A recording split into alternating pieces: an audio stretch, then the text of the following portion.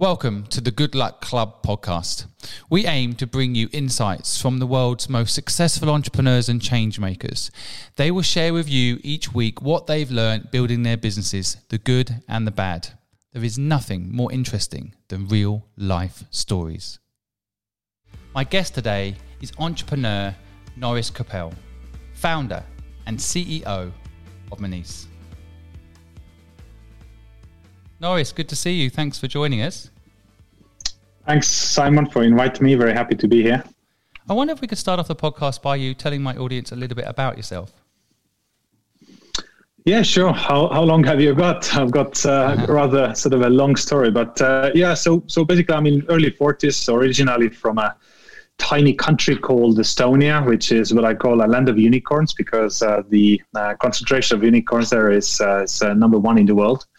But aside from the country itself, I'm also from a very tiny little small and as a family never really had much money and sort of coming from very, very humble beginnings. But fast forward into where we are today, I've built a number of businesses in the past sort of 15 years or so and mostly in financial services actually and technology. So fintech, I guess, is my thing. And Monese, as you mentioned, is basically a digital banking service that has been around for about 5 years. This is my latest venture, and the idea is that we are making banking just so much easier for people and removing many of the complexities that are, holding people back. I was just looking online. I mean, correct me if I'm wrong. You've got over 2 million users. Yeah, you're correct. It's actually significantly more right now. We haven't published recent figures, but the business has been growing incredibly fast over the past few years, and it's only feels like it's still only maybe few percent done. So it's very early still for us. Very impressive what you've done, and you're revolutionizing the industry. Can you tell me a little bit what success means to you personally today and for your business? How do you measure success?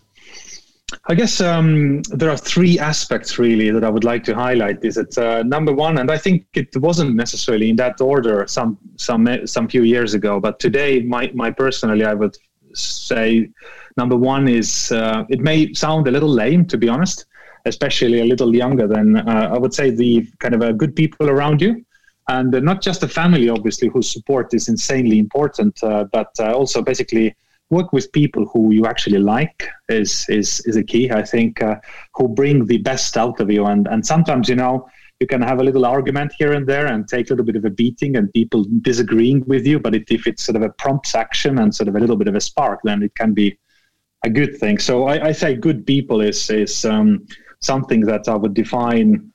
If I would die, drop dead today, if I had the chance to work with brilliant people who I like working with and the family around me, you can die any day and not regret a thing, That's number one.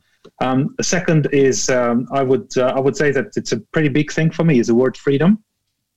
So, when I sort of escaped that little town to the big city, I eventually landed in London and all that. So it's for me, this is a little bit of a revolution that has been ongoing for years for me, and kind of a breaking free from chains and sort of boundaries and proving people wrong, and also a little bit of a financial freedom in there as well.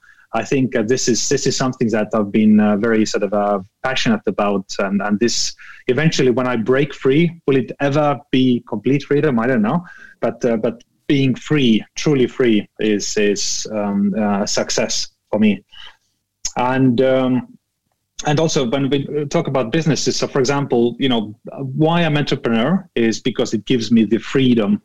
A lot of freedom, so I can not only define my own working hours, which happen to be 16 hours a day normally, but I choose my time, I choose my affairs, and sometimes being an entrepreneur it is much riskier, but if you get it right, the rewards there it can be pretty good, and it's incredibly liberating to work on something that you actually want to do, and you're not doing it only for money, for example. And I guess. Now that I'm in my early 40s, I would say that the impact is number three word that I kind of connect to the word success. So myself, I've been a vegetarian for like 15 years of my life because of, I worry about impact. I worry about what kind of a world we leave behind. I've got, quite a few kids as well.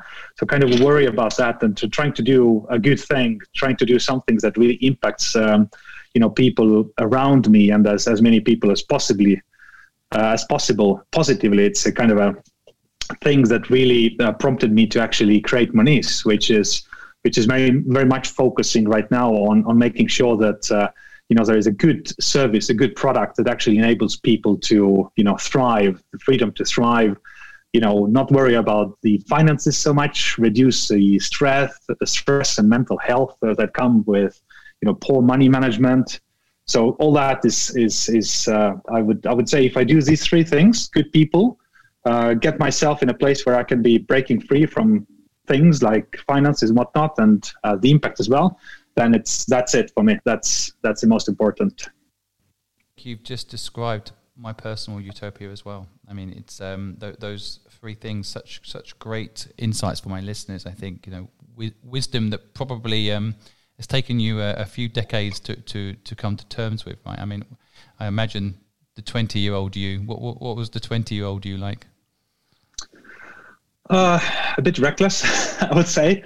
So, I really wish I should have started the business and being an entrepreneur when I was in my early 20s. I've seen so many people right now, youngers who start much earlier, who, get a little bit of an education, and sort of smart people who start much sooner. So, early 20s is the best time, right? I mean, if you don't have kids, you don't have any mortgages, all this stuff that is kind of holding you back, it's so much easier. And I started really kind of in late 30s, I would say, sort of a mid 30s. And, I was married, I had my first child. And then, when I started Moniz, I mean, I had two more young kids. And I was the only provider in the family. And, creating this insanely risky business at the time that was pretty crazy idea at the time as well. I mean, it's just I wish I started all this in my 20s. It's a very interesting point. What made you leap into self-employment? What happened? I guess I had a little bit of a kind of a life-changing event. So first of all, I kind of started reading a lot about sort of a financial education, like Robert Kiyosaki talking about kids education. How do you build through property? How you can build a little bit of a financial freedom. So I actually started doing that letter by letter, and before I knew it, I was actually financially free. So I paid off all my sort of a uni debt and credit cards, and I was pretty reckless in 20s. And when I say that, I mean like literally I borrowed money from credit card companies. I borrowed money to get me through 10 plus years of universities. So when this was all done, I had this massive pile of debt, and that I carried so many years on my shoulders. And when I got through this, when I got it done, it was a game-changing event for me, and from that moment onwards, sort of, I just really decided that I never ever want to go back to this. And actually, I did a little bit more even as a result as well. So I thought, not only I don't want to go back to this ever again myself, I thought, why is why is not educational system providing more information to youngsters about sort of money? Why are we jumping to university debt? Why is nobody talking about how dangerous things can become? So I decided to do something about it. And when I had this sort of a little bit of a breakthrough, yes, I was financially worry free, but I was not really rich or anything. So, but I decided to set up kind of a foundation, which is called Arta Foundation, and that is built basically to take whatever cash I have and will have in the future, and I'm basically investing into financial education of children. So basically, the foundation has been up and running in Estonia for quite a few years, 6, 7, 8 years right now, and this is kind of a lifelong thing. So I want to basically make sure that I have through this foundation, I can have an impact on the, educating youngsters about money as well. And there is one more thing I did on that topic, if I may. Basically, with some other founders from Estonia, like let's say TrendFairWise founders and Bolt founders, some other people, we actually created a philanthropy fund, €1 million fund that is called the Good Deed Education Fund, which basically is spreading the cash basically in 3 years in order to provide seed capital for innovative initiatives that are supposed to turn Estonian education around, for example. So things like this are really something that I see that are gonna, this is important for me, and sort of this is where hopefully when, maybe my entrepreneurial episode is going to be over at some point, then this is where I want to put a lot of focus in the future as well. That's wonderful to hear, giving back like that and realizing I couldn't agree more. I think in education in general, it's ridiculous that the financial piece isn't taught to kids. Entrepreneurship isn't taught to kids. I mean, a lot of what entrepreneurship is a set of skills, isn't it? I mean, it's kind of crazy to me that's not taught. So it's great that you've set up that foundation to try and bring that to the younger generation. Was it hard to set up a foundation out of interest? I think setting up is not that hard. It's like a little bit like setting up a company. I mean, you can do it in 10 minutes or half an hour, but how you kind of take it, how you keep it going, and how do you get people there who actually keep it going? That's another matter. And with the foundation, I knew it's going to be lifelong journey, so I didn't massively rush, and initially it was kind of I didn't do very much, but at some point a professional team emerged, and kids were actually being sort of educated, and that was pretty amazing. But it's still sort of constantly needs kind of a nurturing and making sure it doesn't kind of slow down. So I think it's as I said, ongoing thing. That's great. It's a wonderful thing to plan for. I think a lot of people will relate to what you're talking about, especially my young audience who do come out of university with debt, and they want to start something of their own, but they are labelled with this debt. It does feel like a trap, right? So you managed to build your way out of it. I think a lot of people will be interested in a book around that. You should probably release a book. So it sounds like there's a big story about how to make that happen. It took so many years. It took so many years. So I really encourage people to approach this systematically. If you apply system there and you're careful with things, you can be out in no time. So when you decided to start your own first business, when was that? What was the first business that you actually said, right, this a for-profit business? It was a tiny business, basically. It was, me and my friends, we wanted to, again, sort of, not be employed by somebody else. So we wanted to do our own business. And it was 3 friends setting up a little kind of, I did websites. Another friend of mine was a computer teacher.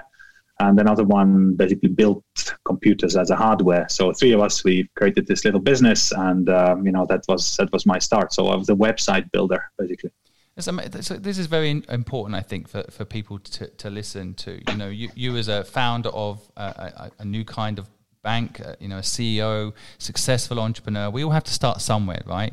So, that first business, was it just simply you didn't want to work for someone else, or was it, the vision piece that you now have has taken time to mature, right? For a lot of young people, again, I think they sometimes think that the first business they do has got to be this brilliant visionary thing, but it's not always best to do it that way, right? Step by step. Yeah, interesting enough, they say also that when you look at the common sort of misunderstanding is that the most successful founders or let's say companies are built by very young founders, which is not actually true. So when you look at data, you will find that actually many people who are successful, they actually have built multiple businesses, smaller businesses before, and only it starts really going really, really well when they have a little bit of an experience. Under the belt as well. So I think I've done, failed and tried many things, and, built kind of a started businesses. I think I've started, created maybe 30 plus businesses, but most of them super, super tiny and never took really off. And I think only when I look hard and look back, I mean, Moniz right now is the best one that has really taken off, and lots of people believe in it. Team, obviously your customers and investors as well. So it's pretty sizable now. But in a way, you had to do those 29 plus businesses before that to be able to build what you've got today. That's your education in a way, isn't it? That's how you've figured out how to do it. Absolutely. And I mean, also, I think it's important to be through this experience, and some people pick it up much quicker than I did, but it's just enormously important to kind of learn to push yourself through basically outside your comfort zone. For some people, it comes more naturally. And I would say if you're younger, then also it comes more naturally to you. Because, if you get a little bit older, perhaps you have been beaten down a little bit, and maybe you're you've got family and you don't want to take risks anymore. And, you tend to fall into your comfort zone. But I think if you have been experimenting, you have created these businesses, then I think it's very important to push yourself outside that comfort zone on daily basis and push through fear as well. Because one of my things that I didn't tell you before, but I was I couldn't even speak properly before. I mean, I had enormous self-confidence issues, couldn't look people in the eye, couldn't speak. Public speaking was death, literally. And it took me so much work with myself to actually get through this. And I guess a big aha moment for me was I don't know, 7, 8, 10, something like that years ago, when I realized that actually I started thinking, so what is the worst things that can happen if I fail on something? Let's say I want to create a business and then, it's a ridiculous idea. Everybody will laugh, call me stupid. And, it's okay, actually, right? But because you're not going to die in that process. What is a little bit of a humiliation? Without humiliation, no good things have been brought to the world. And once you get rid of this fear of being ridiculed or death even, then it's like, okay, I mean, if I'm not going to die, there could be a little bit of money in the game that you could potentially lose, but you can always make more money, right? And once you get rid of this fear, you can do anything. That's what I understood. And it took me long time, many years. But as a result, I guess we're pushing a lot of boundaries right now as a business and as an entrepreneur. And without that sort of loss of fear, I think probably many businesses would never see the light of day.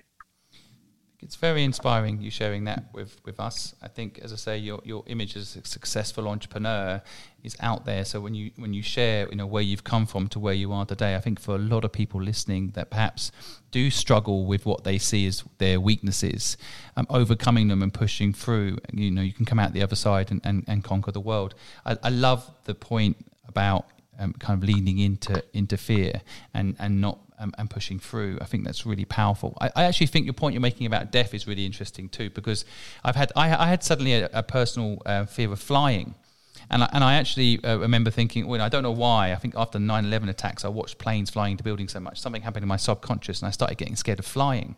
And then the way I overcame it was by basically saying, well, if I die, what's my legacy? So if I get on this plane today and I die, what's my legacy? And that actually motivated me to work harder and create a legacy, create something that, a mark, so that if I did die on the plane, at least I left something interesting behind. So that embracing death is really interesting.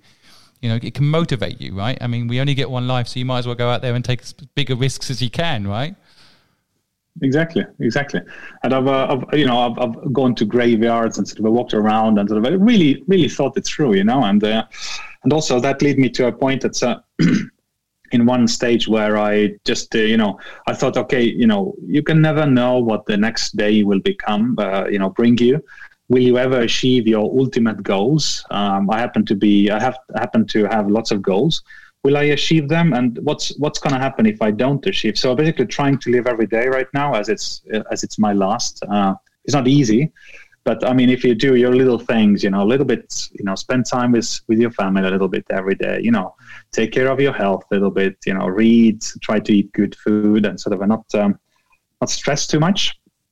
and I really like to take a massive stress on, and it's very difficult for me to kind of break out of that sort of a pattern. But if you kind of do these little things every single day and you work towards your ultimate goal, then it's actually okay if you at some point, I don't know, whatever happens, and it's important to enjoy the path, the journey, and whether you ever reach the end point is almost irrelevant, really.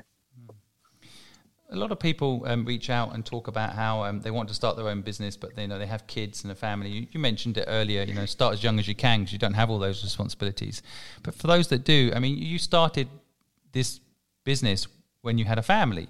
How did you correlate that? Did you have to get buy-in from your partner? Was it a long conversation? Was it a short conversation? And then how do you balance it out? By the time I kind of married my wife, I had been an entrepreneur, kind of a modestly successful entrepreneur for a number of years. And the uncertainty that I already had before that was kind of like a norm. So my wife and family already knew that sort of uncertainty, and it didn't come as a surprise. But what I did promise to my wife when I started this business, Moniz, was that I'm not going to be risking my own money anymore. So I promised to my wife that I'm going to be raising all the money from other people and investors. I did break that promise because initially, I think the first sort of a year and a half, I actually paid all the bills myself. So I kind of kept it a little bit quiet. So I did actually, use a fair amount of our savings as well. I didn't have to remortgage our house or anything. And I did raise the other money from friends, family, start as a starting point, and then obviously from angels and professional venture capital firms as well. But it was pretty sort of an interesting conversation, I guess, with my wife initially, because as I said, so I had 3 kids at the time, and 2 of them were young, newborn. Pretty much, and but she was very sensible about it. Luckily, otherwise we wouldn't probably be here today. Well, I think I always say to people who want to become entrepreneurs, you've got to have the right partner in life to back up that desire and that drive that you have as an entrepreneur. That's key to actually unlocking being an entrepreneur. So, I feel blessed to have a partner that's like that. You sound like you're blessed to have a partner like that. But it is an interesting one. I also think it's very interesting you talk about risking your own money. I think it's kind of a struggle for entrepreneurs, isn't it? Because I think surprisingly asking for money isn't that easy. And if you can, but I think what you're doing is so big, you can't financially. I don't think anyone can financially build the sort of business you're building on your own. Plus, the partners you brought in can add value. That's the big thing. Like, we know each other through Outward VC. Just quick shout out to those guys. I know they've invested in you, but ultimately, actually, you can bring so much value to the table if you actually have outside money coming in as well, right? Yeah, absolutely. I mean, it's initially I would also advise that people, if they have day jobs, don't leave that day job go. Keep it, and then you do your thing in the evenings, and you spend a little bit more and more time. And when it kind of seems like it's actually going to take off, or there is any kind of external funding already, only then maybe let go. But I let go immediately. Like I was falling into darkness day one pretty much, and so I just had to learn to fly. But I would not advise it because it's a bit risky, because most businesses, as you know, typically fail. So you don't want to sort of jeopardize your financial well-being and be in that debt that I mentioned early on. But as you go, I mean, let's say it picks off with a little bit of a friend's family money. Let's say it picks off, and you're not going to waste their money and kind of go into bankruptcy day one.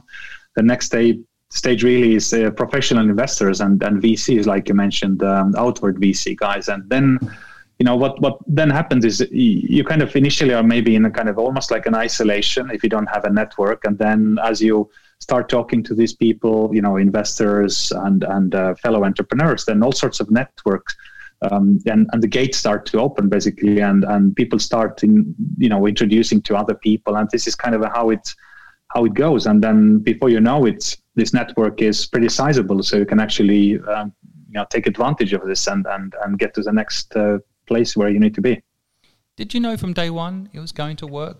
Or did it just feel better over time? How was it as you built out the business? With Moniz, it felt such a crazy idea, and for example, when I started thinking about it, it was 2013. I remember that exact moment. It was summer 2013. I was on a holiday with my family, and it was such a ridiculous idea at the time. And keep in mind that in 2013, none of these neobanks really that you see today existed. There was nothing. There was just big banks doing their own thing. Being not that great at doing their thing. So to me, when I started thinking of, okay, why is it so damn difficult to get an account in a new country, for example? Why is it so broken? Why is it so expensive? Surely it can be improved. Big aha moment for me was when I flew over to London, walked into a big bank and said, I want an account. They said no. So didn't make any sense to me. And when you check out these sort of the big bank websites in the UK, they say open to UK residents only. And the question is, why on earth is it UK residents only? Is it forbidden? Is the law saying no? Oh, it's not the case. It's just because the bank's inability to monetize people who don't sort of tick all the boxes or onboard these people who don't tick all these boxes. So I thought there must be an opportunity there. It must be done. That will do it. And then, but it was 2013, right? So it took a couple of years before I actually could launch this thing. But I'm really thankful for early supporters and early investors who believed in this. And I must say, it was a pretty ridiculous idea, in 2013. But then 2015 happened, and it just exploded. So I'm really thankful about sort of the fact that I happened to be in the right place, right time. So timing could not be better. So it was a little bit of a luck there as well, because there are big shifts in the world, and that shift happened precisely where I was at the time as well. What caused the shift? I took advantage of that. What caused the shift, do you think? Why in 2015 did it suddenly become? It was not like COVID. Now you can understand it. You can understand it right now, couldn't you? No one wants to go. Into that. What caused that moment? The mobile revolution. I would say that basically banking was broken way before that, obviously, but mobile really started to kind of emerge a lot. And right now we're looking at you're taking your phone, you're holding it, you're checking your email and stuff. But before that, it really wasn't the case. I mean, desktop dominated massively. Mobile was still kind of emerging. And then I sensed that mobile is probably at some point going to really overtake web. It's going to dominate. And if that happens, why can't the bank be in your mobile phone? And I think that was a big aha moment for many, many people, because the speed of internet, the mobile revolution, it just made sense. What was the hardest bit about setting up the business? Was it? I'm sure there's lots of licensing, and was it building the technology? Was it getting mentally prepared for it? What was the hardest part? I think the hardest part really was to bring people out, basically drag people outside their little boxes. So it's people have, this weird sort of understandable kind of a, mindset, obviously, that some things that kind of exist already, that this is the way to go, and there's nothing that can be changed dramatically, right? This seems to be this sort of it's a safe, as I said before, the comfort zone is people that people really love that. And I say to this day, it is the hardest thing still, 7 years later, with this business, kind of opening people's minds and kind of showing them that there is a world outside a tiny box. It's still the biggest challenge 7 years later. It's interesting. I find the same thing about, there's a lot of very talented people out there that can absolutely be entrepreneurs, but they've been told that they should be lawyers or they should be something else, and therefore don't think they're entrepreneurs. It's kind of interesting how people get, I want to say brainwashed, which is a bit hard, but definitely the system puts them inside a box, as you say, and yes, it's interesting that was the biggest challenge. I'm interested in your view whether you think entrepreneurs are born or bred. To be honest, it's a little bit of both. Perhaps both probably are true, because some people are just, brave and bold, and they always seem to have ideas. And I happen to know some people like this. That doesn't mean that they are always successful. I've seen, failures and successes when entrepreneurs are born or bred. I'm bred, I think, because I really needed to push myself outside that box that I talked about earlier. I guess it also helps that I'm coming from this tiny country that was part of Soviet bloc many years ago, and coming from an environment where you don't have anything really, so you constantly need to be creative around how do you get clothing, how do you get basic stuff like food. So you have to basically do many things with very limited resources. So I think it's kind of was in my DNA, and that sort of a creativity I've carried with me, all the time. So I think it's bred that way. Were your parents entrepreneurs? No, not really. No, my mother was a teacher, and my father was basically he was working for what would you call it? It's kind of a like a council thing in that town. So there was nothing indicating really that I could ever be an entrepreneur. And to be honest, until I was basically just before I founded my first business, I think until that point, I honestly did not believe that I would ever become an entrepreneur.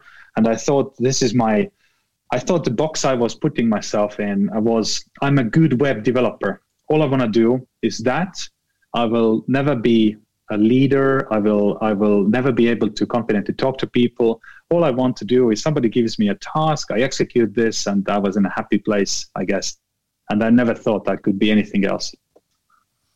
It's interesting. And what do you think changed? Why did you suddenly realize you could be a CEO of a bank? What made you realize this? And I guess that was a journey, right? So, I mean, initially I really sort of broke free from the debt that I had, sort of a credit card university debt. That was kind of a big aha moment. I started reading books. I did this my sort of a smaller businesses. Then I realized that bloody hell, I can, I've been in universities for like 10 plus years, mostly to avoid military service. But I did graduate. In London, and I got my degree. But it's not a master's degree. I actually wanted to do masters and maybe even PhD. But then I thought that's a waste of time, because at the time I was already kind of in this entrepreneurial mindset, and I realized that, if I can actually employ people who are smarter than me, and I can still be, a CEO or a leader, then smart people, they need a little bit of encouragement, and then you get the job done. You don't actually need to be the smartest person in the room. It's interesting. 10 years in education is a long time. What was your degree in? What was that experience like for you? I did. I swear I went to 3-4 different universities, but never graduated. So I studied law, nearly finished, got my degree, but I quit just before I got the degree. So I just didn't like law at all, but it has been enormously helpful in my later years, I must say. I studied economy as well, and then finally landed in computer science, basically, which I eventually graduated and finished, but I just didn't enjoy it at all, I must say. All I wanted to do is build a business, and, I could not care less. But I thought, if I don't have that paper, I'm not going to be able to do much in my life. But, I've got this paper still, literally behind me there somewhere, but I've never used it. Nobody has ever asked me. So I guess I don't want to say maybe this out loud, but I will say it anyway. So I think for me, it was pretty much a waste of time. And all I learned from this sort of university was that how do you create a sort of a proper papers, and how do you do this in a way that is kind of looks good. That's pretty much it. I can relate to what you're saying. I mean, I left school at 15, and I remember, in my 20s, always wishing I could say I went to Stanford, or, I went to Harvard, or, as if that proves that you are as smart as you think you are. It's interesting, isn't it? I think when you're younger, you think having a bit of paper will prove it. But the opposite can also be true, right? So I mean, I've seen so many founders who are coming from, they're well educated, they have great degrees from great universities, and they have also been enormously successful. So you can't say that not having a degree or having a degree is giving you an advantage. It's not necessarily There's no equal. So it can be the one way or the other. But we have seen both, I guess, successes. It's interesting. I've studied a lot on what companies' ethos is around investing, and there are some investment firms that will only invest in people that come out of Stanford or Harvard, and as you quite rightly say, I think people can come from all walks of life. I definitely think it's true. It's the kind of Mike Tyson analogy. You come from the streets, you would become quite a good fighter, right? If you have nothing, in a way, from an entrepreneur's perspective, it's all about making something from nothing. This idea you have today, this business you have, was all in your head. It was nothing to begin with, right? But yeah, exactly. But when you're building out a business, if advising people to start a business, what are the first few steps you think people should think about? Is there any quick tips there? I guess really it makes sense to have a plan also. So sometimes you have this fantastic idea about creating something. I don't know, put a restaurant up, or sometimes it feels like doing something small is easy and low risk. But I would perhaps advise to think a little bit differently. So first of all, I guess it's however fascinating the idea may seem, really taking time to build a plan around it, kind of a little bit of a boring financial stuff as well, is always an advantage, because you kind of need to, when you need to create like a 5-year plan and think of, you have to show it to your, whoever is going to fund that journey, that kind of gives it more maturity, I would say. And second thing I would like to also encourage is, we all have 24 hours a day. So it's much more tempting to go after something small that gives you like a little bit of an income and kind of, like a family business kind of a thing. But is it going to be something you want to do, for the rest of your life? For example, if that answer is yes, then go for it. But other than that, if we all have the same 24 hours a day, it's proven that building something bigger actually takes exactly the same amount of effort. So why not kind of dream a little bigger, try to do something that actually enables you as a human being sort of to evolve, to develop, have a big impact and whatnot, because we all got the same amount of time. Yeah, I think that's a really interesting point, and I have tried to say this to people too. Sometimes it's actually easier to run a big company than a small company. You actually it's harder to get it there, but once you've got it there, you have more freedom. If you aren't in the office for a few days, it's not the end of the world. The company will run without you. Whereas when you have a small business, it's a lot harder actually. And so building something big, as you say, can also same amount of time. There's an argument. In fact, you buy time by making something bigger. You give yourself more impact, right? Back to your original 3 points, impact is so important. And so, yeah, absolutely. And I feel like right now I'm kind of in a stage where for the first time, I guess I can, sometimes look at and not be kind of constantly putting out fires myself. And I can see actually team executing brilliantly. And if I would drop dead, again, death, right? So it's probably nothing dramatic. Business is gonna survive, right? So it's not gonna die. So it's a beautiful thing to watch if it actually gets to that level that regardless of you being there 16 hours a day or not, it's gonna actually it has life of its own. I'd say it's the holy grail for entrepreneurs, as far as I'm concerned. You can build something that will last without you. That's the real testament of building something strong and exciting, I think. So that's hats off to you on that. You mentioned two things I wanted to ask you quickly. One was you co-founders. You've had in your first company two co-founders, I guess, the three of you, and then this business you founded on your own. How do you feel about the co-founder setup? Any thoughts on that? Any tips on that? Yeah, I guess initially there is it can be fun thing to be on your own, right? Calling all the shots, picking up these sort of CEO titles and feeling good about yourself. But the fact is that if you have co-founders, it's just so much easier. If I could, I would have. If I could go back, I would have done this business also differently. I probably would have picked at least 2, 3, 4 co-founders. And if you're kind of a solo founder, first of all, people don't want to invest in you because you have to cover all your weaknesses by hiring from outside. I mean, it's just in the US particularly, it's some VCs don't even fund solo founder businesses, so you're gonna have so life is pretty it's pretty lonely as an entrepreneur and the CEO. So you really don't have many people to talk to or rely on. So it just makes sense to have a co-founder so you can share the burden. And burnout rates, when you look at the solo founders, it's insane. I mean, just the burden it's pretty big. So get a co-founder and try to complement your weaknesses. Don't get a person who is exactly like yourself. I think that's great advice. Actually, I'm doing my first business on my own at the moment, and I actually miss the friendship of it. That almost like on the front line, fighting together. And bouncing off each other's energy. Because always have a down day and an up day, and if you have a co-founder, all my businesses in the past, except a couple actually, I've had a co-founder in recent times. So it really is quite powerful. I guess there's always time. You've been lucky. There's always time. There's always time. But it's definitely an interesting point, and it's interesting to hear it from someone who is a sole founder saying that. So it's very refreshing actually, because it's very easy to pitch that the way you've done it is the way to do it. So it's really refreshing and nice to hear a different perspective.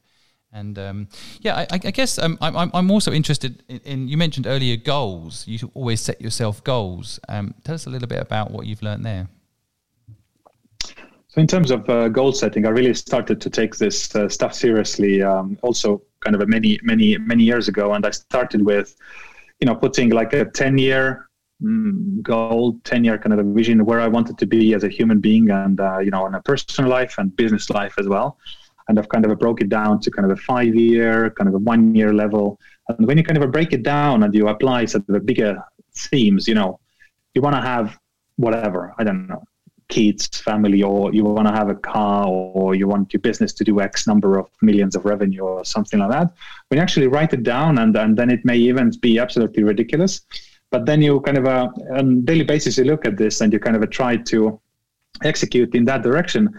It can actually pretty easily become a reality. And I've had this. I mean, when I started this, it was laughable, right? So I basically literally printed it on my wall, put little pictures there as well, sort of the ideal that I wanted to have. And then, it was there maybe 6 months and didn't feel like it was going anywhere. Then I took it and put it in my drawer. And a year later, I, stumbled upon it. And I found that actually they have all become a reality.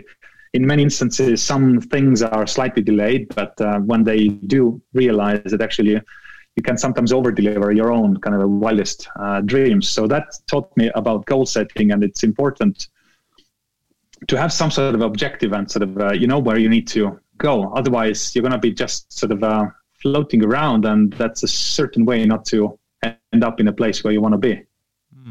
I think it's such a good bit of advice there. Again, I hope my audience are picking up on that. I hope everyone right now who's listening is writing down their goals. I completely agree. If you don't write them down, you don't manifest them. I guess it's kind of, might not make it real. Your brain will tell you it's not possible, but if you write them down, somehow it does enforce that it's possible. And in business as well. I mean, when you run a business, I mean, everything but I mean, at some point you have to write down a business plan. At some point you have to have a financial plan. And because, if you don't have a plan again, how are you gonna show to your own team, your investors, the outside world, what you're gonna do? What's the plan? Basically, is if you don't know what the plan is, then. How do you stay innovative? Considering, I know 2013 you were ahead of your time. 2015, you mentioned luck hit. We'll talk about luck in a minute. It hits, and the market is mature. It accepts what you're doing. It takes off.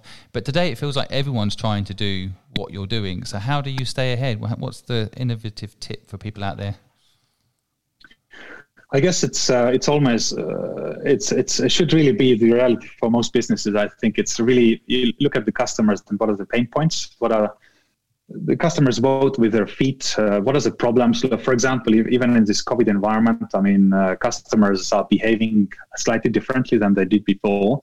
So spotting those trends, understanding what are the pain points for customers? So you figure out the solution, you make things easier, they're going to buy. That's always been the case, and and the bigger problem that you kind of find, the bigger is also the opportunity, and there is always going to be a little bit less competition there as well, because weirdly enough, you go to big problem world, and suddenly there is no competition because it's just too bloody difficult for most people. So they just get cold feet and they don't ever do it. And this is opportunity. Mm. So you think innovation is talking to customers? I mean, it's an element, because I think back to what you were saying earlier, and I kind of get conflicted in my mind a bit. You ask a customer to do a thing that they're not used to, they probably say they don't want it. It's the Steve Jobs model, right? Which is like the customers don't know what they want. I'm going to give them what they want. I'm not going to, Henry Ford said, if I asked my customers what they want, they would have said a faster horse. My customers don't know what they want, and I'm going to give it to them, or ask customers what they want.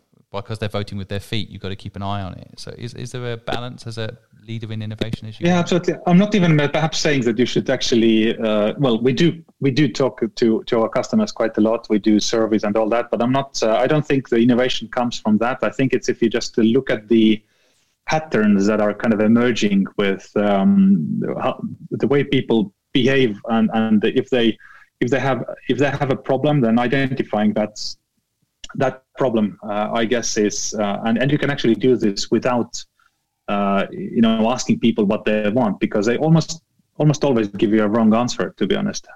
It's innovation. Perhaps innovation should probably not come, as you said, from asking people if they want kind of a faster horse. Yeah, it's definitely an interesting problem, I think, in as businesses evolve as well. Where do you get the innovation from? I always remember the Yahoo story where they tried to buy Facebook. So they tried to buy in the innovation. They knew it was coming. They were aware how something like Facebook could change the landscape. They tried to buy it. They offered $1 billion, but it wasn't enough, right? So, I mean, do you think that's a reasonable strategy? If people out there with businesses today, a lot of the audience have a business and they're thinking about how to survive in a COVID world. I mean, what do you think about buying in innovation? Is it you've got to have it internally as a mindset, do you think?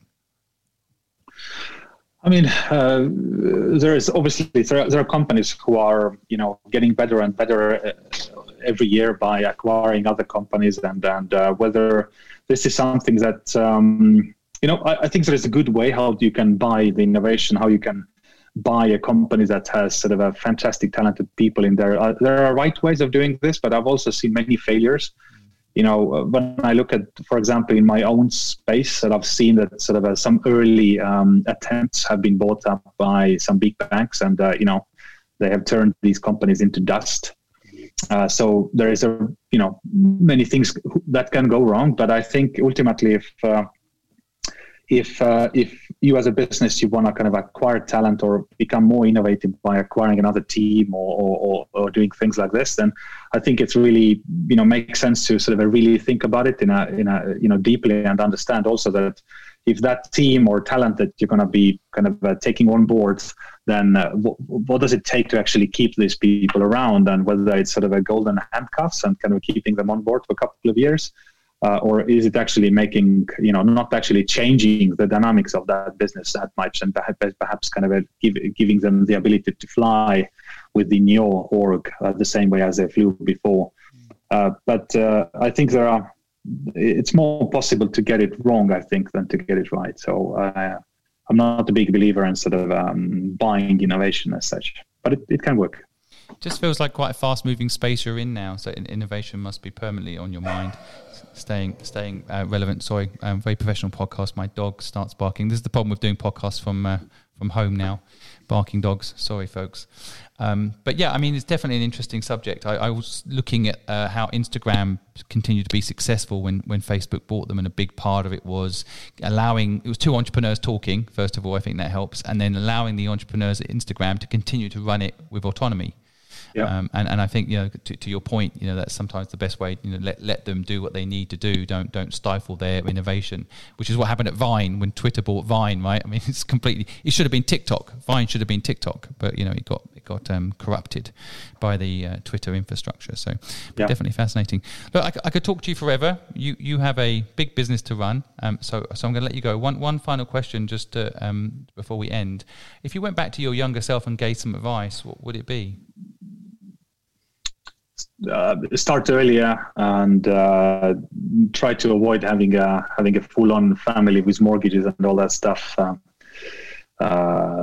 Basically, do the business, start the business first, and then create everything else. That would be enormously helpful, because if you start later with all the burden, sort of I'm not saying burden, but I mean it's just so much more difficult, because you have to then split your time, your wallet, and all that stuff. So I would tell myself start sooner. And the second advice I would give myself is do not start a financial services business. It's just too damn hard. Oh, very honest of you. Yeah. Well, okay. I don't think your younger self is going to listen, by the way, and I hope he doesn't, because we wouldn't be sitting here today hearing about the amazing things that you've done. So, but fascinating. Thanks for sharing. I'm going to sum up a few things that I've taken from today's podcast. I love what you mentioned earlier about pushing through fear, leading into it. I feel like you almost revel in it now. The risk piece is almost like, you love it. You love the risk piece, which I think is such a wonderful thing to embrace. So I love the point. I love this whole idea that you said, what's the worst that can happen? It sounds morbid in a way, embracing death, but I actually think there's something really powerful in it and very liberating. And I take that from what you've mentioned. I really love the kind of measure of success that the good people couldn't agree more. I wish more people would hire good people, and makes your life more enjoyable and gives a much more positive vibe to the business. I absolutely love it. I think freedom, which is my favorite saying in Braveheart, one of my favorite movies, freedom, absolutely, people need to experience it once in their life, even if it doesn't work as a business, that the freedom you can have to make your own mission, your own vision, and hire good people. Ironically, they connect, right? I love that. I think this kind of the choice of risk you mentioned, that which ties into freedom, but that ability to take the risk that you want to take, that's just so powerful. And then the impact piece, which I think I want to say comes over time, because you can make an impact as you get better at what you're doing. But those those three things, good people, freedom, and impact, is such a powerful combination. I hope people write it down and keep it for when they're building their own businesses. You apply it. I think it's so powerful. And having nothing is sometimes a good thing. It teaches you to be an entrepreneur. Your background that we mentioned in Estonia and how you grew up. I know a lot of people out there right now having it hard. They don't have a lot. But I think from that, I had nothing as well. At 15, I left home with nothing. I actually think that made me successful because I had nothing to lose. But equally, you learn to be innovative, as you mentioned, Norris, which I think is so true. So, I'm not saying that if you've got a lot, you can't also do something with that. That's a different type of superpower. But having nothing can also be incredibly powerful and create such innovation.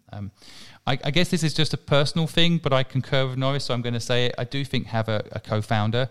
It might not be for everyone, but I actually like Norris's point on this, and my own experience I can correlate. I think having a co-founder can cover your weaknesses easier, and I do think that it allows you to have more fun with the business quite often. So I think get a co-founder is a good bit of advice, but of course it might not be for everyone. But I took that from what Norris has said today, and of course set yourself goals.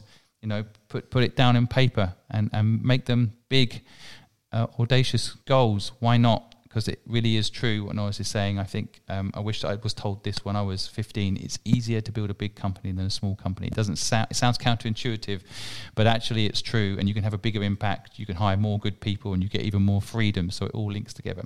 But that's what I took away from you today, Norris. I want to thank you for your time. Thank you, Simon. Thank you, listeners. It's been a pleasure. Thank you very much. Bye-bye.